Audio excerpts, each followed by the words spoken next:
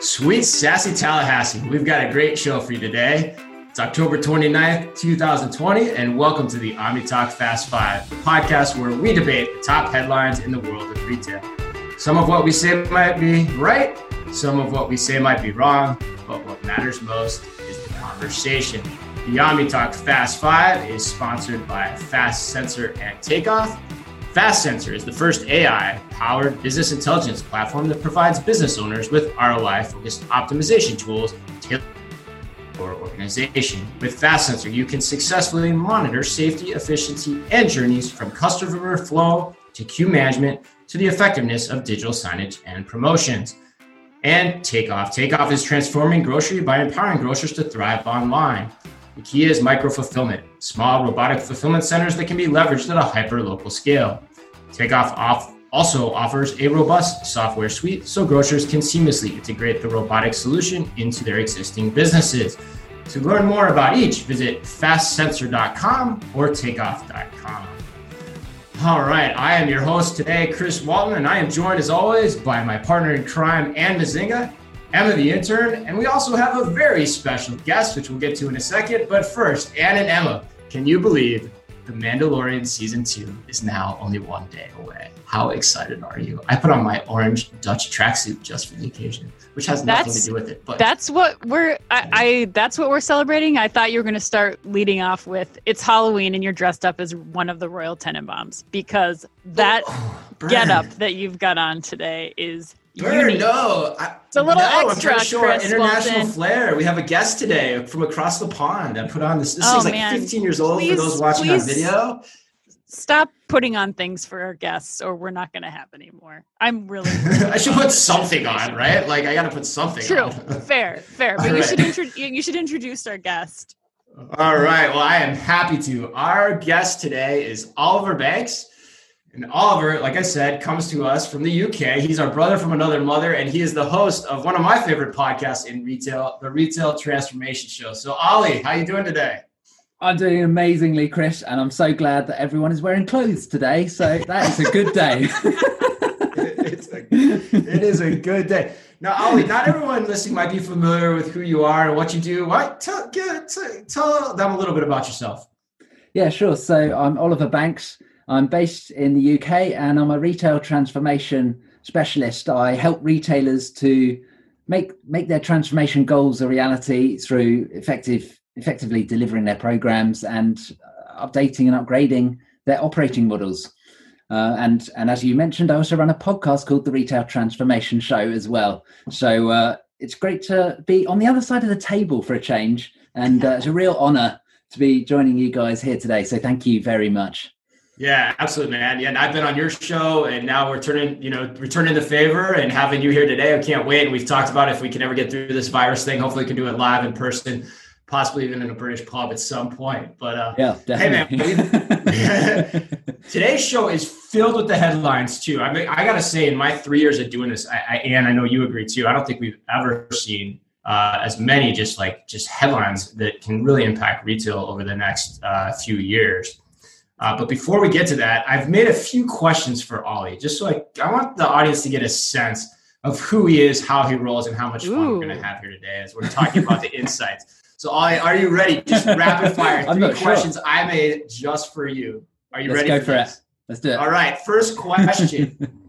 Guy Ritchie, overrated or underrated? Overrated. Oh, why? Ooh, fantastic. I didn't expect you to say that. I think he's gone off a bit, to be honest. I think probably rewind the clock, 10, 15 years or whatever, and he was on point. He's kind of just disappeared from now. Just can't capture the magic he once had. Okay, That's fair it. enough. Yeah. Fair enough. I think I would agree with that. First, Lock, Stock was great, but really hasn't ever caught that in a bottle again, that lightning. All right, question two. Some people would say question 2 as opposed to question 3. Question 2, how big of a national hero is John Cleese? Oh, interesting one. So I'll tell you, he's pretty big national hero. He's had his challenges though with faulty towers coming under modern day inspection, going, actually, this isn't very PC. This is a little racist or a bit offensive. So I think that's probably tarnished his crown a little, to be honest, Chris. Is that right? Really? That's still coming back to get him. Wow, fascinating. Yeah. All right. Fascinating. All right, question 3. This is my favorite one, and then we'll get to the headlines. And thanks to everyone listening for indulging me, but this is my sense of humor, and I love doing this kind of stuff. And you don't get the chance that often. You got to love what you do. Question 3. Any relation to David Tomlinson, who played Mr. Banks in Mary Poppins? No. No, dang. I figured it was a long shot. I figured we'd give it a go. Oh my God. First the orange jumpsuit and then that question. Oliver, please come back and continue the show. Please do it. I'm concerned. But I'm psyched. I think we can only go up from here. Oh, man. You're right. You absolutely can. There's nowhere to go but up from here. It's awesome. You got such a great sense of humor. That was great. I think it's my favorite question of all time. All right, let's get to the headlines. I think I've got the first one this week, right, guys? If I'm not mistaken. So this week was huge in the world of social commerce. So some big announcements. We won't go into all of them. We're going to talk about them generally. The big one, TikTok is now partnering with Shopify on social commerce. We also saw this week Dunkin', aka Dunkin' Donuts, is now paying its employees to post on TikTok. WhatsApp is now opening up in-app shopping features. And this one was cool too. LG TV has launched Shop Time on its television sets featuring QVC and HSN.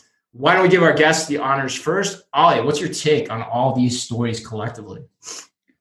Well, boom time, I tell you, for social commerce. It's a really exciting time for this thing that's been sort of building hype, but it's, we've seen a few things with Instagram and so on, but now it feels like people are starting to get it, and all these sort of, we could do this, we could do that, are starting to come to fruition. So for me, really big stories, but actually it's not so much the exact stories that are really big here, but it's actually about really embedding social commerce into people's lives, and they will be building familiarity every time they come across, is it the LG example or TikTok, whatever it is, they are going to be becoming more and more conscious of, hey, I can do shopping in this way because it's much easier, or it just flows through and it's a one click thing.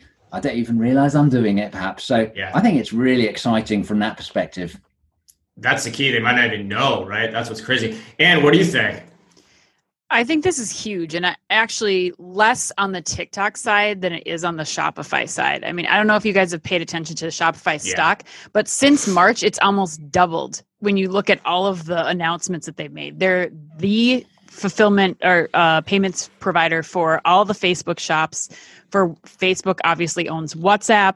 You also have Shopify just kind of creating this ecosystem around enabling social commerce to happen. They are the backbone for everybody from your biggest retail players to the small mom and pops to influencers who are now becoming retailers, getting on a platform and being able to sell anything, anytime, anywhere. And especially as we really get into this like social commerce being discovery happening online. And that will just continue to grow, I think, especially in the next couple of months when, in the US, I think we're projected to spend 20% more time this year on our social platforms than we ever have. So I think it's something to pay close attention to, especially as we get into the payment space and really look at the other tools and plugins that Shopify is enabling, and then how consumers shop. And, I think in the past we talked about Shop Pay and, is this something that can take over? But as we start to think about how you're going to be checking out at all these places, having a simplified checkout like Shop Pay is now even more lucrative, I think, than ever. Great point. Yeah, it is amazing just how many tentacles Shopify now has out there in the world. Like, it's pretty damn impressive. Emma, what do you think? You're kind of, you've kind of played around in these types of spaces, even just entrepreneurially. Where's your head at with all these things this week? I, of course, love all of these. Shopping through social apps is so fun and it's entertaining and it's different from the traditional ways of shopping. And I also Shopify is a brilliant company. I admire what they do. Hello, Instagram and Facebook shop. This is another kind of direct competition with that. But I think this is definitely the future. Which they're also connected to. Yeah, right. Yeah. Definitely the future of shopping because it's just so different, new, and fun. I think the other two things that I want to get you guys' takes on too is like, I think it's really cool that Dunkin' Donuts is saying, hey, be our ambassadors, right? You guys are TikTok. I mean, you guys are out there, do it, put things out on TikTok, help share a brand story. Like, what's the harm in that? I think that's cool. I think that's something that, more companies could leverage and take quote unquote some risk with. But the other thing that's really cool to me, and I know this was cool to you too, is like the LG story is fascinating to me. We've talked all the time on this program about what are those moments that different retailers own your life. And I don't know about you and Ollie, I'm curious too in the UK what this is like for you. But like for me, that sitting down in front of the television is still a thing. But what's becoming less and less of a thing is the channel surfing and more what apps do I want to engage with on that television screen and where do I spend my time in that moment? And so it's cool to see like QVC and HSN who've always owned that through the surf now going into that space too. And that's still a space that just seems like it's wide open. But I don't know, Ollie, maybe we'll go to you first on that one. What's your perspective on that last point from the UK standpoint? Yeah, well, I think it's, the TV is still the screen that perhaps demands the most sort of deep concentration within our lives, sitting, paying attention to it for, an hour plus a day. I don't know what the average numbers are, to be honest, but I think absolutely it's about turning up where customers are already. And, retail's always done that, right? Through ads, etc. on TV. And now it's just a slightly more interactive way of turning up where customers are when they're sitting down, relaxing. Right. And you gave up cable a long time ago. Like, how do you think about that whole thing?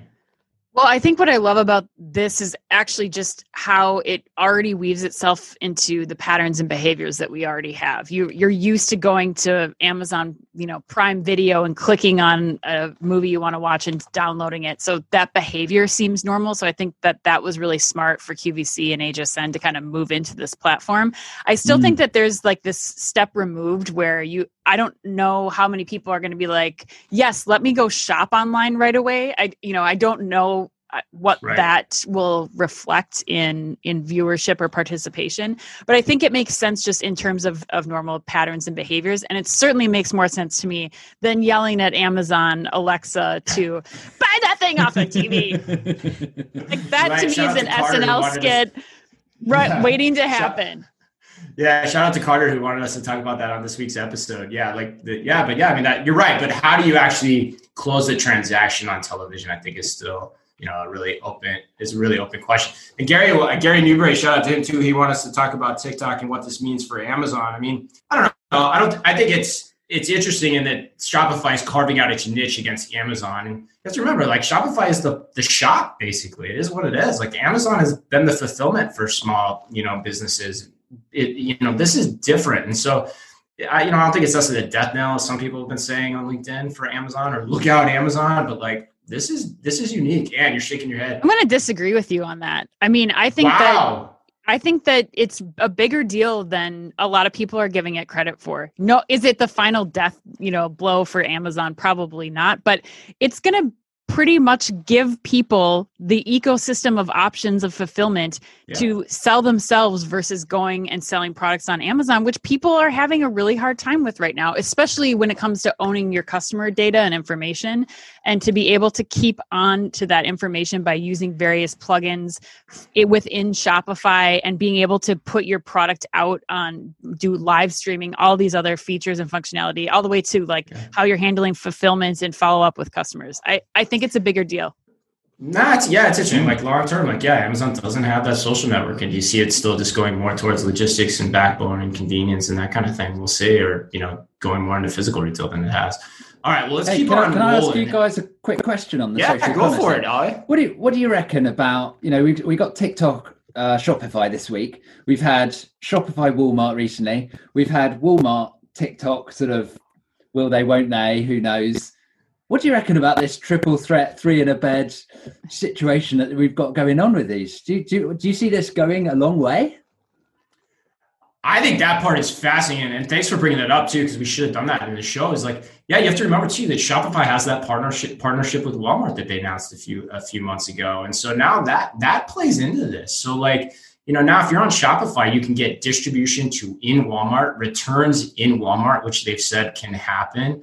You can now, Walmart's got a part of TikTok too. So they're going to want to facilitate that and get a piece of that pie in the same way. Yeah, I think you're absolutely 100% correct. Like that's another important element of this conversation. Yeah, for me, it goes back to the ecosystem that they're creating, Oliver, where it's just like, you've got all the Walmart store locations. You have the combination of Walmart and entertainment that they can help put out via their platforms with TikTok. And then I think you have Shopify, again, enabling shoppability for every single point within that whole line. Yeah, it reminds me of some advice somebody gave me like 4 years ago, starting out as an entrepreneur. Like, would you rather be the house or be the tool that everyone uses to build the house? And my God, Shopify feels like the tool that everyone needs now to do so many different things. I think that's the takeaway here. All right, Emma, Whole Foods. You want to take us to the next one? Yes. Speaking of Amazon. Yes. In the battle to get your groceries to you as fast as possible with you doing the least amount of work, Whole Foods has rolled out 1 hour pickup chain-wide. Specifically, Prime members can now pick up their groceries within 1 hour after ordering them for orders over $35. So this I'm excited about because I almost always use Whole Foods, Amazon, because Target never, like their fridges are always full when I want to do kind of order pickups. But I always pick the 1 hour delivery window. But I'm that person that needs their groceries for dinner at like 4 p.m. And Amazon Whole Foods gives you a pickup window of like 10 to 11 p.m. That's not fast enough, but I could go pick it up within 1 hour. So I think this is really cool and definitely a game changer for this whole entire like grocery pickup. So you love this. Okay, Ollie, I definitely want to get your take because the UK, you guys are so much farther advanced than we are over here. But Anne, you indulge in kind of this Whole Foods, Amazon thing quite a lot. Like what are your thoughts here? When I heard this headline, I was almost as shocked as I was when I came on this Zoom call and saw your orange jumper. Wow. I was That's saying a lot. I was so surprised. And I think the thing for me that I think this is going to change more than anything is what the actual infrastructure and footprint of our grocery stores looks like. Because to fulfill orders in 1 hour or less, this is going to start to as we know, Amazon always is. Amazon's going to start doing this, and then every other grocer is going to have to start to figure out how they try to do the same thing. And you can't accomplish 1 hour ordering and pick up like they're trying to do without doing some major changes to how your store is set up. So for me, that's what I'll be watching. And somebody had to do it first, and I think Whole Foods and Amazon are going to do it. That's a really great point. Yeah, like to continue to do this nationwide at scale with like human manual picking, that seems like a very difficult thing to do. Ollie, what have you seen over there in the UK where this development scale, 1 to 10, night and day? Yeah, I mean, we've obviously over the whole coronavirus thing, we've kind of seen so many of the big supermarkets really double down on both deliveries and the click and collect options. And absolutely, we've seen some massive wins by different companies. I think Tesco up to $1.5 million. I think they basically doubled the amount of capacity they've had in the past few months. $1.5 million slots a week they're doing now. So they're doing some really amazing things, and we're continuing to see things. So we've got Deliveroo doing quick drop-offs of lots of sort of small shops. We've got a frozen food retailer, Iceland, here, who are rumored to be doing something, probably a delivery basis, but sounds super fast, called Swift. So it'd be interesting to see where that comes. So I think it's a trend that, as we've seen with the whole number of days delivery over the past few years, it's a trend now that sits in grocery of who's going to get faster and faster, who's going to offer the first half an hour pickup time. It's like, where does it stop for me? It's how fast can we go? And what's the cost to the retailer? Yeah, that's the question that I wanted to ask you guys. Like Emma's answer kind of, quite frankly, surprised me a little bit in terms of like, that's her behavior. And I actually just wrote about this too. Like Takeoff, our sponsor did a really cool research study where they did a conjoint analysis of the different utilities people get for the different like lengths of time for delivery and pickup. And I'm curious, we should just do an informal poll here, but where does it matter? Because for me, when you start talking about an hour, to me, that's all about probably, maybe I'm wrong about this too. Maybe it is more about pickup than it is about delivery when you start talking an hour, because, maybe that I just do need it quickly. And so I want to just drive right there and I need to get it now. Yeah. But to me, like, it seems like as long as I am same day with groceries, I'm pretty good. I guess I want to be able to schedule it within my time frame that I do want, like Emma was talking about, but maybe we'll just go left to right on my screen. How do you guys think about what I'm saying? Where is the cutoff? Like Ollie's talking about, like, Ann, you go first. I think that right now is a hard time to make this call because people's patterns and behaviors are not the same. So it doesn't matter when your delivery window is when you're home all day. But if you think about a normal setting where I'm about to leave work, like Emma said, or school, I know I need these few things for pickup. And in many cases, you don't end up doing the curbside pickup because you don't know that it's going to be ready in an hour or less. So I don't know that I'm going to need it in 30 minutes necessarily, but knowing that it's enough time for me to wrap up my day, get to my car, get to the store, or pick up my kids and then go get to the store. I think that the 1 hour is going to be a huge deal. So you're right. It is a pickup. That's why I love doing this show. I find some piece of insight that I never expected. Emma, is that kind of where your head's at too?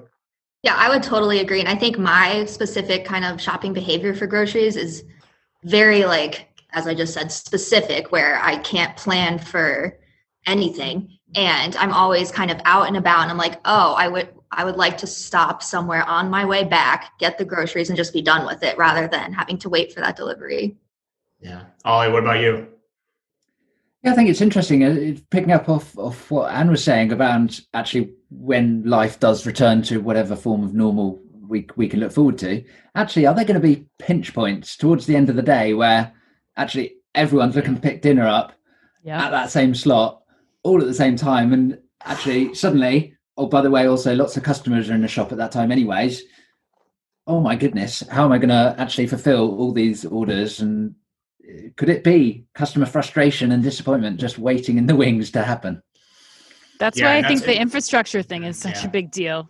Yeah. They're going to have to figure that out. Yeah, you're going to have to fundamentally change this. And my God, the other thing I'm starting to think about too is the impulse purchase. My God, if you're in the impulse purchase business and that's this type of thing that starts to take off, whoa. Not as many candy bars in that bag as you're coming home from work, versus we saw in the past probably. So, or opportunity. With every problem, there's an opportunity, right? Yeah. No, for sure. You could give snack bags away for the way home. I mean, there's ways to do it. You just got to be creative. Yeah, or you do it through social commerce when you're really hungry and it then delivers to you in 20 minutes or less, right? Give me that fix, that's how it works, right? All right, let's keep on rolling. I think this is a really cool story this week. I've got this one. It's Happy Returns announced that it is expanding its network of return bars with its new collaboration with FedEx. So basically what that means is that by the end of October, shoppers will be able to bring their online returns to more than 2,000 FedEx office stores nationwide, which also, and this is cool, includes more than 340 Walmart stores that have FedEx office locations also inside of them. And I know you love this. Yeah. Well, I want our listeners to pay attention to an interview that we'll have coming out with the co-founder of Happy Returns, David Sobey, who's going to talk to us about this. But one of my questions for David yesterday, and what I think is so compelling about this offering now, is that I don't know about you guys, but a lot of my day when I'm out running errands is planned around returns. So I think when you think about a lot of consumers, that return is generally a sizable amount of money. If you're going to go make a return, it's $30 to $40, we'll say, for something that you ordered on Amazon Prime Day that showed up and was a total disaster. So you think about the other things how much time you have and what you're trying to accomplish in that time. And I think what's of particular note is these Walmart shop and shops for these FedEx locations, where now I can go and return my Amazon package, which I have to do. And now the rest of my to-do list of picking up something for the arts and crafts projects for daycare or picking up the last few grocery items. Now I'm choosing a destination because I can accomplish all of those things in one place. And that's what I think is going to be really unique about this. Yeah, I think the other thing too, for the retailers listening, we're talking a lot, we talk a lot, and we're talking a lot from a consumer side, but two, for the retailers listening, this is pretty freaking cool for a couple of reasons. One, and we'll go through this on the podcast with David, but like the experience is totally contactless. So you just bring it in. It doesn't have to be boxed. It doesn't have to be packaged. You don't need a label. If you're working with Happy Returns, you just show a barcode at the FedEx place. They scan it. They take the product, put it in a bag. You don't even have to, one person doesn't have to touch another thing. Boom, done. That saves you a ton of money because the consumer is basically doing the part of the last mile for you. And that is huge. And this gets you density too. Like you're talking FedEx, we're talking hundreds of locations in like New York, Manhattan. You can't just do that and build that yourself. So this is something cool that I think people need to take a look at. But Ollie, what's happening on this side across the pond in the UK? Like what's going on with returns from your standpoint? Well, I think it's obviously an internal challenge. What's sitting in my head, to be perfectly honest, and it's not necessarily UK centric, is do we need to be a little bit more careful about how easy we make returns as an industry? Do we want to actually make it a little bit hard to discourage that big problem that it comes back with in terms of grading, in terms of restocking, in terms of damages, in terms of obviously cash flow? I don't know. For me, there's a limit to how much frictionless returns we want to go after. It's interesting, especially when you start talking about like sustainability and all those angles too. Like, Emma, you have any thoughts on that in terms of what he's saying? I mean, you're kind of, the different generation from the three of us. What do you think about that question? What are you saying? I've got some thoughts. I definitely love the idea of returns being as easy as possible, but I can't lie, that has crossed my mind before where I'm like, why is it so easy? Does it really need to be that easy? I don't know. Right. Well, I guess, as a brand, you can decide, right? Like, I mean, you can decide where you want to play on that spectrum. So I think you still ultimately have the power. I think the interesting part about that is I talk about the psychology of why, physical retail stores and digital stores exist. And I always talk about the 5 dimensions, right? Inspiration. I think I talked about this on your podcast, Ollie. Inspiration, indeed. Convenience, immediate gratification, the experience of being somewhere. And then the other one is taction, right? The ability to touch and feel product and get confidence in what you're buying. I think the fascinating thing about the return discussion is that it always been the bastion of physical retail, but with return models, starting to evolve, that gets chipped away. And so it actually does make our lives more convenient. And it feels like in the context of all these conversations, anytime convenience gets chipped away and we can do it without going to a store, it feels like that wins. So you're right. I don't know. Maybe we don't need it all the time, and maybe it's dependent on the brand, but it feels like there's a there that is left to be cracked based on how we've just seen, digital commerce continue to evolve. And any closing thoughts? Yeah, I mean, I think that it's easy to say that if you have physical stores and people have that option too. I think a lot of these companies are D2C brands who don't have the investments that they didn't make the investment in physical retail. And so, yes, e-commerce, not hugely profitable, but if you don't have some of the other employee costs or store management or real estate costs or leasing that you're paying, this gives customers confidence in trying a product that they may not have tried before, especially as we start to bring social commerce into this. And if you're seeing things and being inspired online and you're seeing things, via your TikTok videos, and you're buying that and you don't have the option to return it, I don't know that that's going to make for successful social commerce. But I totally get it, though. I think that there's definitely some thought that needs to be put into the amount of returning that we're doing, for sure. Fascinating how these stories come together. All right, Anne, you want to take us to story number 4? Okay, story number 4, Amazon is going to pay you for your shopper data. I mean, they're already collecting it anyway, so they might as well give you $10, right? So Amazon just launched their Amazon Shopper Panel. It's an app that customers can download from the App Store, and it'll let you upload 10 receipts per month from purchases made at non-Amazon retailers. So you can't upload any Whole Foods, Amazon Go, or any of those stores, but you can upload receipts from grocery stores, drugstores, department stores, and even entertainment destinations, which is interesting. So everything from theme parks to restaurants to movie theaters, you take a picture of your receipt, and for every 10 receipts that you get, you'll get a $10 credit to Amazon, or you can donate that $10 to a charity.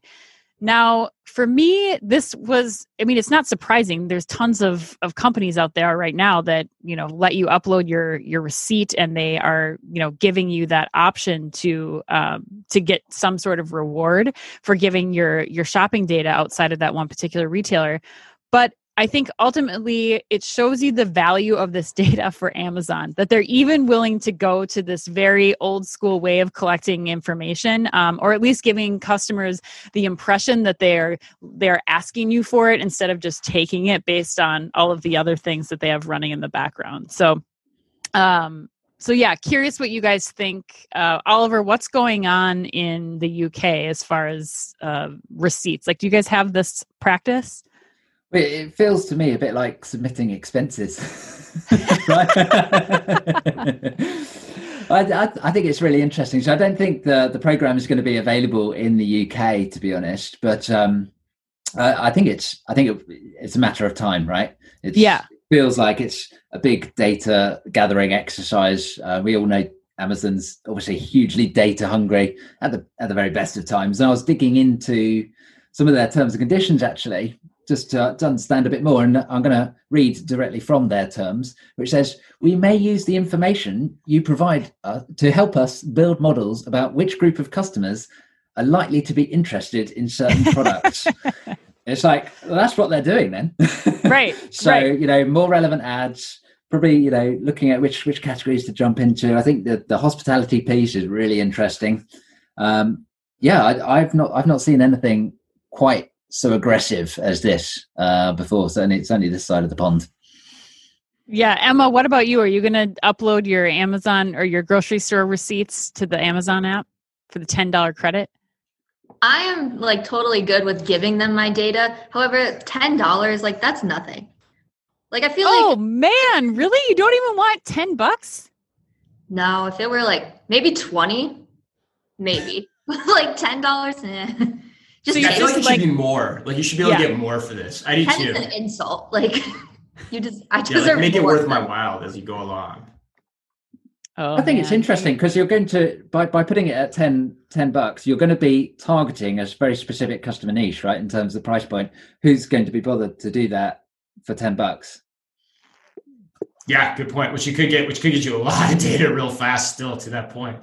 Yeah. All right. I think I just love about this. They'll try anything. These guys, they'll try anything and see what happens, and they'll give it a whirl, and see if it works. All right. This next story to close us out. I think this is gonna be fun. We could have a lot of good discussions here. Really interesting story in the media. I think you're seeing this start to pop a lot now. Sam's Club announced this week that it is deploying 372 autonomous floor scrubbers to its fleet of stores. The expansion will result in a floor scrubber now in nearly all of the retailer's 600 stores. The other cool part of this announcement is that it is also, Sam's Club that is, expanding a 6-month retail shelf analytics pilot using Brain Corp's innovative floor scrubber accessory for localizing and analyzing shelf inventory with the goal of improving in-store shopping experience. So by that, I mean, AKA knowing what products are on the shelf and how accurate things like pricing are as well. This is probably the third now big announcement we've seen from some of the robotics companies. We've talked about Badger. We've had them on the show a lot. Simbi had some big announcements, I think a couple of weeks ago with Schnucks. Robots. Ollie, buying or selling robots? What do you think here? I love the idea of robots. I think there's so much scope for using them in retail. When I first moved into the world of retail at Tesco, my very first project was a big robot investigation. How could we use them? What could we do? What's technically feasible in the world? And things have just come on so far. And, it's really exciting to see all these different types of robots, specifically on the floor scrubbing robots. Really, I think it absolutely is a great use case. I remember actually being at an exhibition last year, back in one of those times I used to go to a room full of people. We used to have those. Yeah, exactly. And I remember seeing this stand of, the sit on, ride on floor scrubbers. And I just thought, how long is this really a job at a viable market for a person to be driving one of these around a store? How long until it just is just normal, commonplace to have a robot doing it? Because it's not, you can't engage a customer whilst driving one around. You don't really want to be driving them around with customers anyway. I think it makes total sense, and I don't think it'll be too long before that's just the standard way of operating, to be honest. Yeah, you're buying then. And what do you think? I love robots, and Oliver, you're right. I mean, what a thing to put on a resume. I led a robot investigation. I mean, I think that is, I love robots too. I think they're You're incredible. Like Blade Runner, Ollie. That's crazy. I think that the floor scrubbing robots make sense. In terms of the inventory question though, I know that they've already done a lot of work to figure out inventory and monitoring that closely, pricing, those kinds of things within the Sam's Club Now store. So I'm curious, like, how all of these things triangulate. What's the data from the shelf sensors with what's the data that they're using in the Sam's Club Now stores. So I think it's cool. It makes sense. We're definitely going to be seeing more of these robots in all of our retail locations. So yeah. So you think so? Yeah. Okay. Sure. Emma, like, I'm curious, less apt, more apt, indifferent to shopping a store that has a robot roaming the aisle?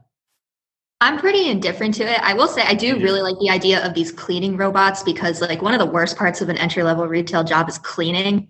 However, I do have this like nightmarish image of like 500 like Roombas going around a Walmart, like, bumping into each other and stepping on them. Like that's what I envision. But yeah, if you can get that'd be a great rid of skit. scrubbing the floor, I'm for it. I was just expecting them to be in the Sam's Club like pop-up Christmas vacation catalog, the like VR catalog that they put out. I was a little disappointed not to see them, but not to see that in there. Yeah, for home purchasing. I'm with. Okay, that's cool. That's interesting. Like, it's a good pulse when we're all kind of going in that same direction. I mean, I feel the same way. I mean, I think the big aha for me over the last couple of months is how it's not an either or answer in terms of what technology you're going to bet on. You're probably going to use some combination of them. And I think the thing with the robots is you're able to do some things at a scale that you can't do with human labor, that you can't do with certain types of deployments as well. And so they're a nice complementary thing to get the menial tasks, like you said, Emma's floor scrubbing that you don't want to get done, but then also to get some of the data that you are interested in figuring out how it can impact your business accomplished in a different way. So it's cool to hear that all of us are kind of thinking the same way on that one. All right. Well, that closes us up. Ollie, any big plans this weekend we're heading into Halloween this week, right, guys? Ollie, what you got planned? Me, I think I'm doing a lot of work on my house, so be nailing down with the tools. Are you recording this? Are you going to record it, Ollie? Ollie has a YouTube channel that he just started on the side where he fixes things around his house and like talks about his retail experiences buying the products for his house. Quick plug, but that's pretty incredible. Yeah. You're like the Taylor Swift of the moment.